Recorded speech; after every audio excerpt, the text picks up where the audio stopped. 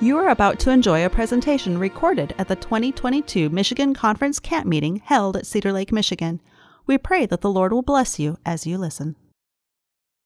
Dear Heavenly Father, God in heaven, we thank you so much for the beauty of camp meeting. We thank you for the wonderful friendly faces, the ability to connect, but also, God, to connect with you. And as we talk about knowing the time, I pray that we all may have open hearts to recognize how these things apply to us personally, how it applies to us in our own hearts and our own lives, in the lives of our families, our children, our churches, God, because we want to leave here not just the same way that we came, but transformed in order to continue to share the gospel with others. So please be with us now, we pray in Jesus' name. Amen. All right, well, our series is entitled The Great Mind Controversy, and it's a 4-part series. And so we'll be here Sunday through Wednesday. And I encourage you, it really is a series, so I encourage you to come back. But a little bit about myself so you know who I am and where I come from. So my name is Dr. Katie Elson. I'm a licensed clinical psychologist. I work in Beautiful Minds Medical. Has anyone here heard of Beautiful Minds Medical? Okay, I got one person. It's a mental health clinic, Adventist faith-based clinic in Northern California. So I practice there. Some of you may be familiar with Dr. Nedley. He'll be one of the speakers. He's about 10 minutes from us there in Northern California. So I received my PhD in clinical psychology from Loma Linda University. And one of my passions is to learn how to integrate faith and psychology. Now, it's kind of interesting to talk about integrating the two because they're not really separate. We treat them as separately, but they're not. And really, when we look at the Bible clearly shows us that they're one and the same. God cares for us to be whole. Now, especially when we talk in the church, unfortunately, we have also separated the two.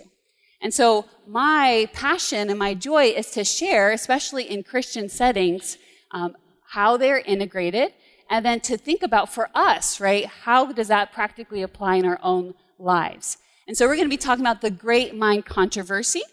And the theme of the series, not just here, but the camp meeting at large, is knowing the time.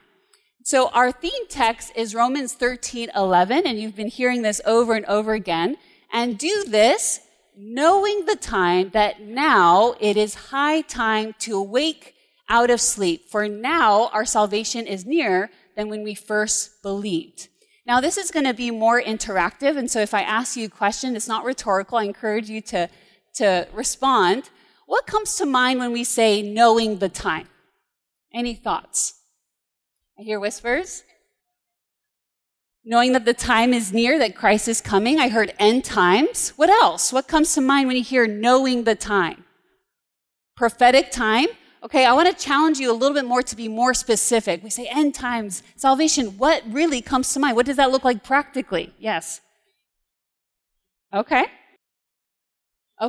so being very specific about the timeline. I don't know about for you, but for me, I start thinking about the different headlines, right? When I think about knowing the time, I think about the signs of the end times.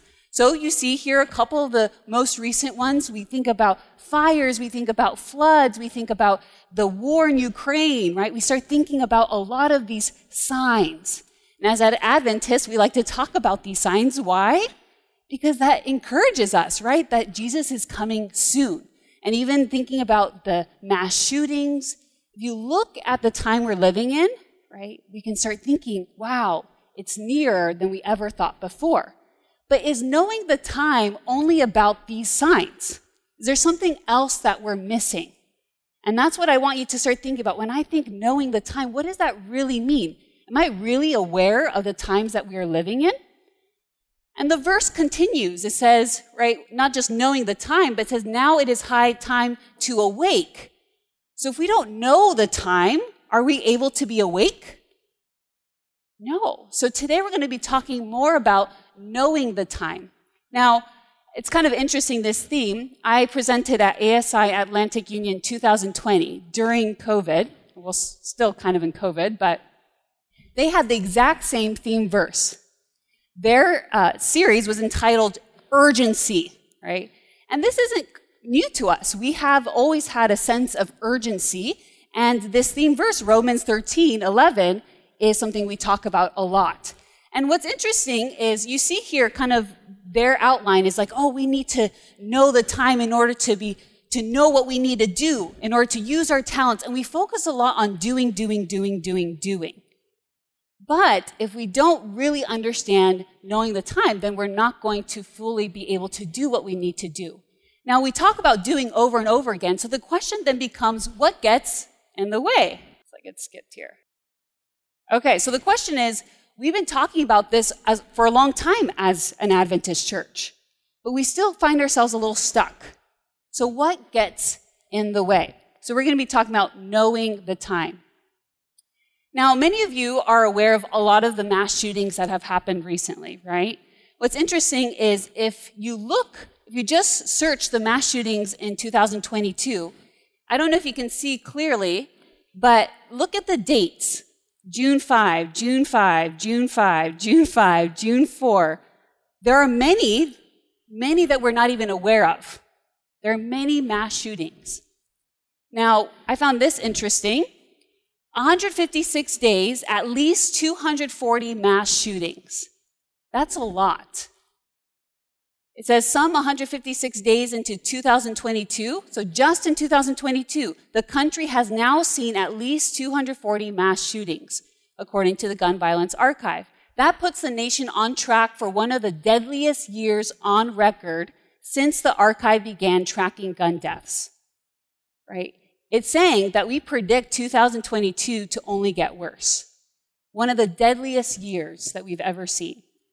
Now, so we think about mass shootings. We also think about the virus, right? We think about the virus, and a lot of people were focused on the fear of the virus, the physical aspect of the virus. But are we missing something else? What else happened during this virus that's concerning? There was an article recently published, May 18, on Wall Street Journal. And if you look at the bottom there, it's quite interesting. It says, Joe Biden prefers to talk about racism and guns rather than face the real problem. So the question is, what's the real problem? It says in this article, emerging from the COVID-19 pandemic, America is overflowing with people suffering from a broad range of mental disturbance. Mental illness is the U.S.'s next pandemic. So it's interesting, we focus on the mass shootings, right? And it is alarming, but we forget about the underlying problem to a lot of these things. The article continues. It says, at one extreme, Buffalo mass murder suspect Peyton Gendron is another case study in how the U.S. looks past this problem. As with Nicholas Cruz, the Parkland mass murderer, it is being widely reported that Gendron was admitted to a hospital last year for mental evaluation, that signals were missed. And it goes on. It says, people were not recognizing that a key underlying problem to these mass shootings are the signals that were missed or ignored of mental illness. And it continues, this column's subject is not the psychotic young males whose outlet is killing. It is the emerging post-COVID reality that a slowly building crisis of poorly treated mental illness, anxiety, depression, and suicide is cresting just as the pandemic ends. So we are often focusing on the wrong problem. So let me ask you all, what do you think, other than the fear of the virus itself, what were some things that were highlighted during the pandemic? Some mental health issues, yes. Yes, a lot of confusion. Yes, a massive increase in suicides, especially among adolescents and females, yes. Isolation. You can see the dramatic impact of isolation. We are created to be social beings. So when many of us were afraid of an actual virus, we didn't realize that the bigger problem was isolation, suicide, disconnect, confusion. Yes, I saw a hand.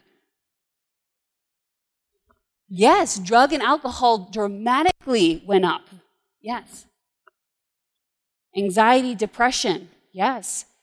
You could also hear of many domestic violence, child abuse cases going up, right? You're stuck in the home. There's a lot of silence behind this. Yes. Yeah. So you notice that it's easy to get caught up with the mass shooting and gun violence. It's about guns. Or to get caught up in mask or no mask, vaccination or no vaccination. But we're not seeing the real underlying problem. This is also in the article. It says, with the incidence of disorders and suicides rising, there will be postmortems on the damage done during the pandemic to young people. With their schools closed, some isolated from friends and disintegrated inside social media sites like TikTok or the online cauldrons that seem to have consumed Peyton Gendron. All true, but some matters need settling. And it continues to talk about the wrecking mental health, especially among children. So when we talk about knowing the time, again, we're focused a lot on natural disasters. We're focused on wars, but we don't realize that a big part of knowing the time is recognizing the mental health crisis that we're in. So here are other kind of news headlines talking about cyberbullying, talking about transgender concerns, talking about abortion, talking about protests and riots. All of these, the underlying theme to all of these, including protests and riots, hostility, anger, inability to control emotions, right? Even when people talk about, can we even trust the news anymore? There's confusion because underneath all of this is the mental health crisis. So part of knowing the time as Adventists is knowing that there's a mental health crisis going on. And I know this article is highlighting that's coming out of COVID, but actually there was a crisis before COVID. I gave a seminar in 2019 on the mental health crisis. And so if it was a crisis then, what do we expect now? So let's talk a little bit more about this crisis. So this was pre-COVID. 1 in 5 individuals had a mental illness. 1 in 5. That's already a lot. Now we can think, and we'll talk about this in a little bit, what was it after? 50% will suffer from a mental illness at some point in their life. At some point, 50%. So let's just kind of divide this room in half and say, you all here on this side will have a mental health disorder at one point in your life. 1 in 25 have a mental illness that substantially interferes with their life. So this is a significant, severe mental disorder. Now with COVID, since the outbreak, we saw an increase in all sorts of mental health concerns. 67% reported higher levels of stress, 57% have greater anxiety, 54% feel as if they're emotionally exhausted, 53% say that they feel sadness day to day, 50% more irritable, 42% report that their mental health has declined. So we can see a general increase in mental health concerns after or during COVID. Here's a general anxiety went from 8% to 33%. That's a huge jump. Depression, 6% to 26%. And in general, looking at both of them, 11% to about 41%. That's about half of us struggling with depression and anxiety. With suicide, this was pre-COVID. You'll notice that it's among the top leading causes of death. So you see here in the bottom, it's the number 10, but we also see that for young people, it's the second leading cause of death, only second to unintentional injury. Now, this isn't really correct because a lot of times with the first category, unintentional injury, you're not really sure what's contributing. So there's some suicides that were not determined as suicides. And so it's most likely the number 1 leading cause of death. Think about that for a second. We think about, these people are struggling with cancer, with other, with heart disease. But are we talking about the pandemic of even suicide? This is scary, right? Suicide was the 10th leading cause of death. And then there were nearly 2.5 times suicides as homicides. Now, the news is often talking about murders and other things, but it's more likely, 2.5 times more likely. So that comes to about a suicide every 10 minutes. Isn't that sad? That's very sad. And I just want to pause for a second to say there's no statistics that we see in our church, but generally when you look at churches in comparison to the world, the statistics in mental health are often similar, which is sad. Because it's easy to say, this is not us. Our church is also struggling with this. Anyone here by show of hands know somebody or have heard of somebody in our church has attempted or completed suicide. Now, if you're in the front, I want you to kind of look around. That's a lot of hands, right? We know people, and that's sad. It's continuing. You notice here the trend is upward. So this is from about 1999 to 2019. And the trend, rates have increased by 35% in only 10 years. Would you expect this to go up or down? It's going to continue to go up. So you can only imagine what how COVID will impact these things. Now, again, when we think about the end times, we think about natural disasters. And we go maybe to Matthew 24 and we start talking about all the signs. But we forget that the Bible also talks about the signs of the end times in reference to mental health. So I'm not going to read this whole verse. You can jot it down if you want. But it talks about having a debased mind. And then it starts basically describing these different individuals, which we often focus on murder and evil-mindedness. And we read this list and we say, that's not me. But I want to highlight a couple. It says they're untrustworthy, unloving, unforgiving, right? So if I'm holding anger or resentment against somebody, am I in this list? Right? Unmerciful. We see this in our world today, right? A lot of the movements these days, right? It's kind of mixed. I'm not saying that those movements are not actually trying to find justice, but a lot of times it's advocating for unforgiveness, anger, and revenge. And so a lot of us can fall into these categories. And this verse I really appreciate because it just really describes the times that we're living in today. It says, mark this, there will be terrible times in the last days. This is knowing the time. People will be lovers of themselves, lovers of money, boastful, proud, abusive, disobedient to their parents. Do you see more disobedience in children today? Right? And it continues, ungrateful, unholy, without love, unforgiving, slanderous, without self-control. That's a key one in our society today. Kids are really struggling with self-control. Brutal, conceited. I skipped a line. Brutals, not lovers of the good. Do you see that today? Not lovers of the good. Treacherous, rash, conceited. Now this is another one. Lovers of pleasure rather than lovers of God. Now you might say, oh, I love God. That doesn't count. It says lovers of pleasure instead of, right? It kind of more so than God. I can be guilty of that at times, right? When I'm convicted of something and I choose to still do it, even though I know that it's not good for me. We live in a very pleasure-driven society today, right? Instant gratification. What you want, you get, especially for our young people. And so knowing the time is recognizing it's not just natural disasters. It's a mental health crisis that we're facing. Does anyone recognize any of these individuals? These are pastors, not in our denomination. Some have been mental health advocates that actually were open about their depression and were trying to help others fight it. And they all died by suicide, right? Yeah, they all died by suicide. The one in the middle on the left side with the two little ones, he's probably the one that was most popular. He was posting videos about overcoming depression, and then it came out a couple years ago, before the pandemic, that he had died by suicide. Now, this poses a very difficult question for us. How can people with faith, how can people with the hope of glory die by suicide? And then even people question, well, how can you really have depression or anxiety? I hear all the time, don't you just need to pray more? Don't you just need to do more devotional times? And you realize, and if you've known someone personally, you might say, I know their walk with God. It's really strong, and yet they're struggling. How? Because we just think, oh, if you're struggling, that means, you're away from God. Even though the Bible talks a lot about people who are close to God and struggle.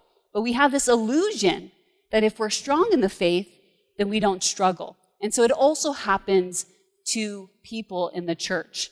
Now, I wanted to put these stats as well on pornography because it's also considered a pandemic in today's society. So here are a couple. Every second, about $3,000 is spent on pornography. To put that into perspective, the porn industry makes more than the NFL, NBA, and MLB combined. It is also more than the combined revenues of ABC, CBS, and NBC. right? That's huge. And why are they making that much money? Because people are consuming it. Every second, about 28,000 internet users are watching pornography. That's 1 in 5 mobile searches. Now, if you think about for a second why it's a pandemic, is people used to have to go somewhere, right? Go somewhere to a place to see something, or they used to have to go somewhere to rent a video. But now what do? It's in their pocket, right? It's so easy it's so accessible. 40 million Americans regularly visit porn sites. That's regular users. Every 39 minutes, a new pornographic video is being created in the US, and 35% of those are downloads. The largest consumer of online porn is 35 to 49 years old men. 70% of men visit a porn site at least once per month. But also, it's often viewed as only men, but 1/3 of all internet porn users are women.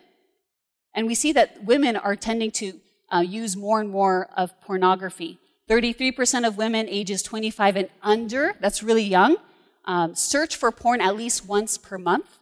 And then this is an interesting fact. Sunday and Thanksgiving are the most popular days to view pornography. Why do you think that is? They're not at work, okay? They're lonely. Why Thanksgiving? Isn't that a time to come together with family? If you don't have family, often people think pornography is just a sexual thing. It's an emotional thing. People are lonely. They're seeking connection. And so as we tend to have less connection, we're trying to seek more and more avenues to fill ourselves that are not actually filling, including pornography. Now, how does this impact the marriage and family life? 55% of married men and 25% of married women say they watch porn at least once a month. 56% of American divorces involve one party having an obsessive interest, an addiction, in pornographic websites. Pornography use increases the marital infidelity rate by more than 300%. Now, this is, of course, coming from a secular perspective to say that watching pornography is not adultery. So it's saying, that increases your likelihood of then having sex outside of marriage. But we also know that pornography, from a biblical perspective, is also a form of adultery. So 47% of families in the US reported that pornography is a problem in their home. 47%. And also know that there's some that are undetected. So how much more, right, if they did know what was going on? This is super, super disheartening. 11 is the average age that a child is first exposed to porn. 11 years old. And for a child, it's really difficult because they don't understand what it is, right? They can't have that self-control. 94% of children will see porn by the age of 14. 94, that's almost 100% of children being exposed by the age of 14. And more so now with social media. I have several kids that are clients, and they were exposed through social media, which you think, it's only there, for them to connect with their friends. But there are reels, there are other videos, and so we need to be very, very careful. Now, this only happens in the world, right? No. Here's some statistics. These are from Covenant Eyes. If you haven't heard of it, it's a software that, it's a website that has many different resources, but there's also a software that people can download that can help them be accountable in their trying to reduce their porn use. 57% of pastors say porn addiction is the most damaging issue in their congregation. 57%. And 69% say porn has adversely impacted the church. 59% of pastors said married men seek their help for porn use. 70% of Christian youth pastors report that they have had at least one teen come to them for help in dealing with porn in the past 12 months. Only 7% of pastors report their church has a ministry program for those struggling with porn. Who here is aware of a program in one of our churches that help individuals struggle with porn? Okay. Wonderful, wonderful. You notice that nobody else rose their hand, right? That's sad, right? We do need these programs. Now, that's kind of from the perspective of pastor and people coming to the pastor, but we also see that pastors can struggle with this themselves. 68% of church-going men and more than 50% of pastors view porn on a regular basis. It's sad. I remember when I was in college, the pastor or chaplain at our school had mentioned that he had struggled or was struggling with porn, and it blew my mind. I didn't know. I thought it was just in the world. But the more and more that I talk to clients within our church, it is very, very common. Of young Christian adults, 18 to 24 years old, 76% actively search for porn. Only 13% of self-identified Christian women say they never watch porn. 87% of Christian women have watched porn. And then you see there in the graphic, 1 in 5 youth pastors and 1 in 7 senior pastors use porn on a regular basis. Right? It's very, very sad. Knowing the time that we're living in, we recognize that we're in a mental health crisis. Now, the question becomes, why? Why do you think we have a mental health crisis? Any ideas? What was that? Okay, Satan, falling away from God. I saw a hand in the back. Yes. Satan knows his time is short. Anyone else? Yes. Social media. Yeah, if you look at when social media and phones in general, smartphones came about, you see a correlation with mental illness, right? Yeah, definitely. Yeah, which we see is coming from the originator of Satan, right? Now, many of us tend to answer that question. You all are very well educated, and you went to the root of the problem of Satan. Most of us are trying to think about, well, what are the things that contribute to mental illness? What are the risk factors? So Dr. Nedley, he came up with a 10-hit hypothesis, which basically looks at the 10 main common things that contribute to mental illness. And you see here a list.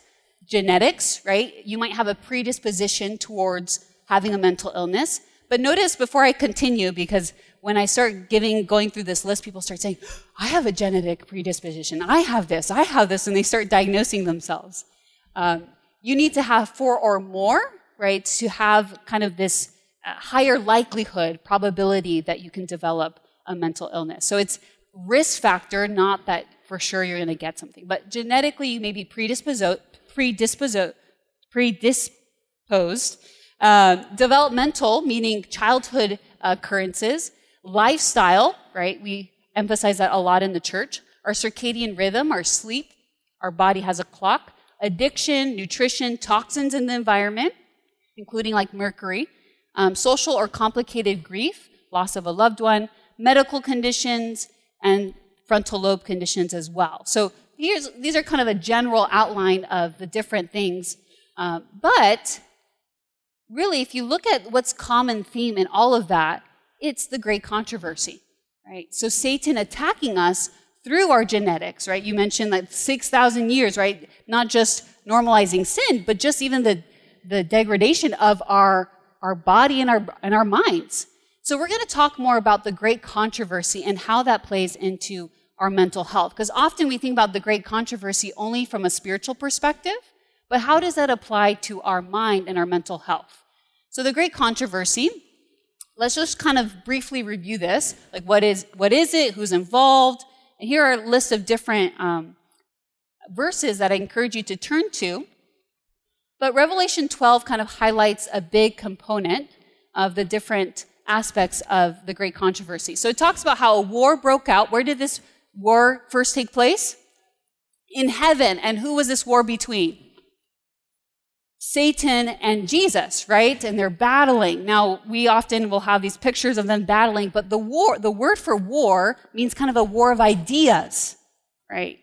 We already can see it's like this over our minds, including for the angels, he was trying to convince through the mind of who God was. And so we see that there's this conflict, and then it says that the great dragon was cast out, right? The devil, Satan, who deceives the whole world, he was cast where?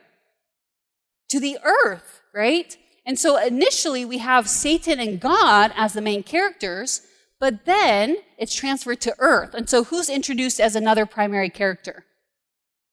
Me, right? You. We're caught in this battle. And again, we think from a spiritual perspective, but also how does this apply to our mental health? And the Bible's very clear that the war continues to this day. 1 Timothy talks about there's a warfare. 2 Timothy, again, warfare, that we're a soldier. And two of my favorite verses, Ephesians 6:12, really highlights the great controversy in relation to mental health. It says, "For we do not wrestle against flesh and blood, but against principalities, against powers, against the rulers of the darkness of this age, against spiritual hosts of wickedness in the heavenly places." How does this apply to our mental health? Okay? And apply what you just said to our mental health. Yeah. So again, I hope that we start reading these verses not just from a physical health perspective anymore, but from a mental health. If we know we're not wrestling against flesh and blood, then the diseases that we struggle with, it's not just about physical diseases. It's also about him attacking my mind. Yes. Yes. Yes. And we're going to talk about the importance of changing our thoughts because, well, I'll get to that in a little bit. But yes, he can definitely suggest thoughts to us. What was that? Yes, it makes us feel hopeless, definitely. This is a similar verse. It says, "For though we walk in the flesh," right? I'm a human being. I'm here in the flesh. "We do not war according to the flesh," meaning the battle that I'm struggling with is here, right? "For the weapons of our warfare are not carnal, but mighty in God." And you see how this is related to our mind. "For pulling down strongholds, casting down arguments, and every high thing that exalts itself against the knowledge of God." And then it gives you a solution here, bringing every thought into captivity. Interesting, huh? It doesn't say, oh, we have a war and therefore read the Bible more or just pray more. It's not talking only from a spiritual perspective. It's talking from a mind perspective. Keep every thought into captivity to the obedience of Christ. This is going to be our main theme for our third part in the series, Freedom Through Captivity, how we can have freedom from our thoughts by keeping them captive to Christ. So we need to get to know our adversary better, right? If I know that my mental health problems are not just mental health, it's not just in the flesh, it's also a spiritual battle, then I need to understand who the adversary is. 1 John 3:8 says that he sinned from the beginning. And then this is my favorite verse in relation to the adversary and mental health. John 8:44 says he was a murderer from the beginning, which already you can think about, did he murder Adam and Eve? What does it mean he's a murderer from the beginning? We read these verses, but do we really understand what they mean? And did they die in that moment? No. But believing lies can lead to ultimate death. Believing lies about God and believing lies about yourself, right? Eve believed the lie that she wasn't good enough. That's why she needed something else. So he's the murderer from the beginning. Did I hear a comment? Yes. Yes? Yes, of course. And it continues. It says, because there's no truth in him, when he speaks a lie, he speaks from his own resources, for he is a liar and the father of it. He is the father of all lies. So for example, how do you apply this with our mental health? If I believe a lie about myself, where did that come from? Satan. So I stub my toe and I'm like, oh, you're so stupid. Where did that thought come from? And we say, oh, it's just a thought. But that thought is a lie, and that comes from Satan. I'm believing Satan in that moment. That just takes a simple little thought to a great controversy, cosmic level.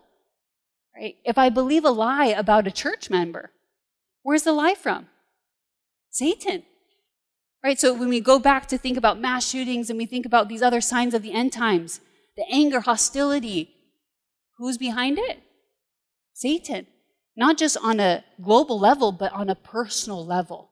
What are the influences that Satan has had in my own life and with my own mental health? Zechariah 3 talks about how Satan is accusing us day and night before the Lord. Right? When we feel like we're not good enough for God, when we stray away from him, the author of that is Satan. Now, we read this verse a lot, John 10:10, the thief does not come except to steal, kill, and destroy. How might this apply to mental health? Right? Think about that. He comes to steal my joy. Right? A lot of times we're like, oh, yes, I'm a Christian, but we're kind of walking around like this, right? Down, depressed, hopeless. Satan is trying to steal our joy. He's trying to kill us and to destroy us. And we'll come back to what Jesus has for us. And then another thing is we forget that he is constantly working. Why we're struggling as a church with our mental health is because we forget that this is a great controversy. We forget, he's always trying to make me feel hopeless. He's always trying. So when a brother or sister is struggling, we say, you just need to pray harder. We're minimizing the impact of Satan. Now, we're not trying to magnify him, saying that he's bigger than God, but we also need to recognize that he is a legitimate, scary, vigilant foe.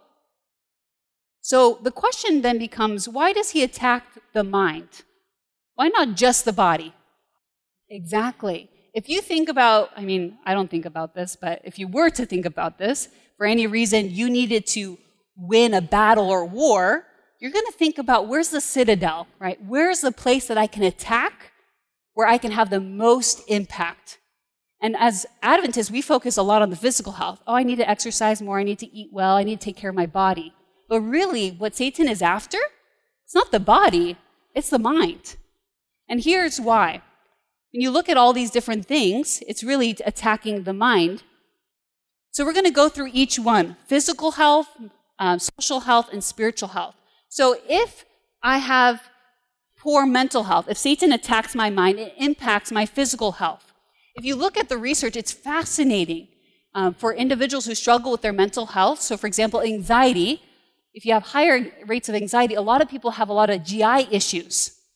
Because when your body is anxious, it actually turns off your digestive system because your body's trying to conserve energy.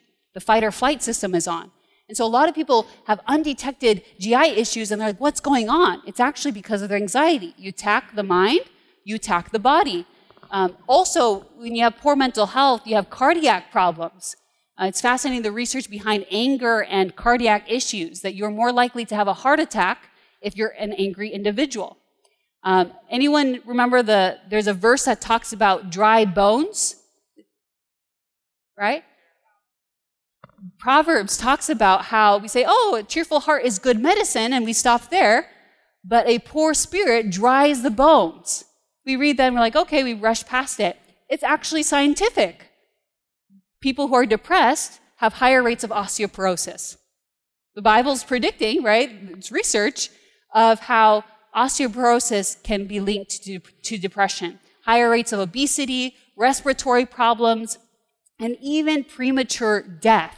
So people can die even decades before because of their mental illness. So when it says that he came to destroy, he literally is destroying the body through the mind.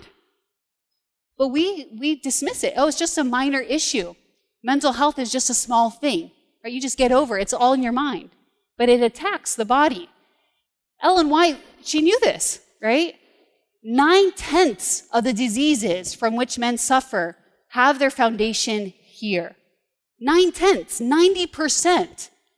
And actually, the way that we address things, we're like, let's address the body. 90%, we could probably say 90% of the ways that we address health in the Adventist church is the body. But she says 9/10 start in the mind. Social health, the impact of poor mental health, you can see, results in poor family structures. We see more divorce. We see abuse, broken families. It is really, really sad how high the divorce rates are in our church, right? It's because the root of it is poor mental health. It's going to be a longer quote, but this is from Steps to Christ. She says, we sustain a loss when we neglect the privilege of associating together to strengthen and encourage one another in the service of God. The truths of his word lose their vividness and importance in our minds. Did you catch that? When we're not connected, our spiritual life is impacted. It says the truths of his word lose their vividness and importance in our minds. Our hearts cease to be enlightened and aroused by their sanctifying influence, and we decline in spirituality. Some of us in COVID, we got so used to being disconnected. I don't really need to go back to church. I can just study God's word on my own. I'm connected with God. But she's saying that our spirituality is negatively impacted if we don't have that social connection. In our association as Christians, we lose much by lack of sympathy with one another. And it continues. He who shuts himself up to himself is not filling the position that God designed he should. The proper cultivation of the social elements in our nature brings us into sympathy with others and is a means of development and strength to us in the service of God. So when we don't have good mental health, we're depressed, we're anxious, we isolate, and that isolation impacts our social connection, and that social connection impacts our spiritual health. Now you can think about how poor mental health impacts our spiritual well-being, whether it's individually in our relationship with God, but also collectively within the church. So I'm a pastor's kid, and that's actually a big component of why I'm a psychologist today, is because growing up, I was very blessed to have a family that was very open about church problems. Often pastors try too hard to shelter the children, that the children know what's going on, and they start hating the church members for attacking their father, for doing different things. But my dad was open, and we'd talk about it. And he'd say, Katie, you have to understand that hurt people hurt people. And so because I saw so much brokenness in the church, I started realizing I felt called, God, I want to help, because poor mental health leads to poor social health and poor spiritual health. Here we see another quote from Spirit of Prophecy. To make a success of Christian life, the development of sound minds in sound bodies is of what importance? Greatest importance, and yet we don't treat it as such. The brain nerves, which communicate with the entire system, are the only medium through which heaven can communicate with man and affect his inmost life. The only medium. So think about, why is Satan attacking the mind? Because he knows that he can destroy the body. Why does he attack the mind? Because he knows he can destroy relationships. Why does he attack the mind? Because he knows that that's a place in which you communicate with heaven. So of course, why wouldn't he attack the mind? It's the citadel of the entire human being. And so, why are we, when we talk about knowing the time, not recognizing that the time is a mental health crisis? She even says to deal with minds is the nicest work, and later on says is the greatest work ever committed to men. I don't know about you, but I want to be involved in the greatest work. Are we engaging in the greatest work as Adventists? Or are we ignoring the mental health crisis? So we see here that yes, why the mental health crisis is the great controversy, but it's also signs of the end times. So going back to this verse, we see that a description of the last days are people who are struggling with their mental health. And we'll talk more about why. But today I just wanted to focus as an introduction of when it says, do this knowing the time. Knowing the time is no longer, I hope that you all leave here recognizing when we talk about signs of the end times and fires and pestilences, we can also start talking about the mental health crisis. That's a part of it, right? Therefore, then we will be able to awake out of sleep. Now, I wanted to end, we have about 14 more minutes with a couple of questions to kind of engage us more, to think about how this crisis is impacting us personally. So, how have you seen the mental health crisis impact your church's ability to engage in the Lord's work, or your ability? You can think about it for a moment if anyone wants to respond. This is not to criticize the church. It's to say, yeah, I want to see how has it impacted us more personally, right? Because we could think mental health crisis is in the world. But if we don't start thinking about how it's happening in our church, right, we can't then help others if we ourselves are struggling, right? When it says, let your light shine, we're so burnt out that we don't have a light to shine. Yeah. So she highlighted basically this concern for narcissism in the church, right? Especially among leaders. And that problem is kind of dual in the sense of there are narcissists, but also I think we've become too trigger happy in the sense of now we're calling a lot of people narcissists and just labeling people without truly understanding what that means. And so, I want a divorce because I'm married to a narcissist, right? So we don't want to be too quick, but also not too slow to recognize and identify problems in our churches. Yes. Yeah, so narcissism, we have to recognize there's an actual disorder of narcissism, and then there's kind of what it's loosely used for. I'm not going to go into all the details of the disorder, but a lot of the kind of the highlights is it's a lot about self-seeking attention, a lot of self-seeking praise. If you basically read the chapters, Isaiah 14, Ezekiel 28, when it talks about Satan, that's kind of a biblical definition of narcissism. Yeah, very self-serving, a lot of control issues and so forth. Now, again, I want you to think both about within the church, but also for yourself. How do you think perhaps your mental health has impacted your ability to engage in the church? So, for example, for myself, I know that I'm often prone to perfectionism and overworking. And if I do that, that impacts myself negatively, my own mental health, but that also impacts my ability to engage in personal ministry. Because if I'm so focused on having perfectionism in my work, then I'm not able to engage personally, like Jesus was, in that one-on-one ministry. So think about how it impacts you also personally. Yes? Yeah, definitely. Yeah. Which is so interesting because Ellen White, Spirit of Prophecy, so let me start with the Bible. The Bible talks so much about mental health. So much. I'm still learning about, you think about Elijah, we go to him often, depression, King Saul, bipolar. You can look at the woman at the well. There are many, many stories in the Bible that talk about mental illness. But then you also add on that spirit of prophecy, mind, character, personality, bringing it all together is amazing. I look at a lot of my textbooks and I'm like, oh, that's just exactly what Ellen White has already said. But we're not studying it because, as some of you've mentioned, we don't recognize that it's a problem for us. So we just I don't need to read that. I don't struggle with that. And sometimes we are struggling with that. We don't even realize it for ourselves, or we're not at this season in our lives, and so we just dismiss it. But if we start realizing, okay, if generally we're in a mental health crisis, I need to study this in order to be a better medical missionary. I need to study this in order to actually reach people in the world. We always say, the right arm of the gospel, right? Physical health. If you look at the time we're living in, it's really mental health, right? So the question is, why are we asleep to these things? Culture? Yeah.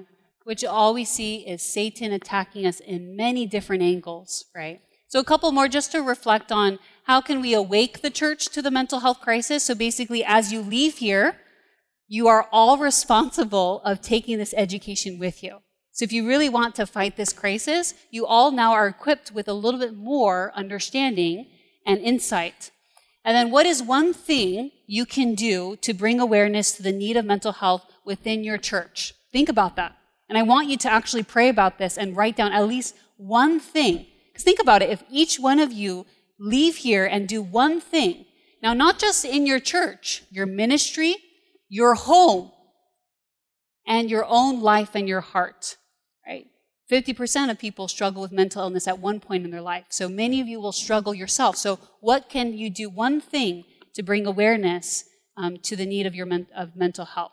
And then tomorrow, we're going to be talking about, it's entitled Brainwashed. We're going to be talking about the number one attack that Satan uses against our mental health. So the number one strategy he uses to attack our brains. That'll be tomorrow at 2:15. Let's close with a word of prayer. Dear Heavenly Father, God, we thank you so much for your word that gives us understanding that the time that we're living in is not just of natural disasters, but it's also of the mental health crisis. And we thank you because you give us awareness to that, but you also give us solutions. So God, I pray that as we leave here, that you may already provide some of those solutions, bring them to the hearts and minds of these individuals, that they can go home, that they can go to their different spheres of influence and impact them in a mighty way. I also pray for each of them as individuals, God. Heal their own hearts, their own brokenness, and bring us back together tomorrow to further learn of the enemy, but also of your important truth prescriptions. We love you, we thank you, we ask in Jesus' name. Amen.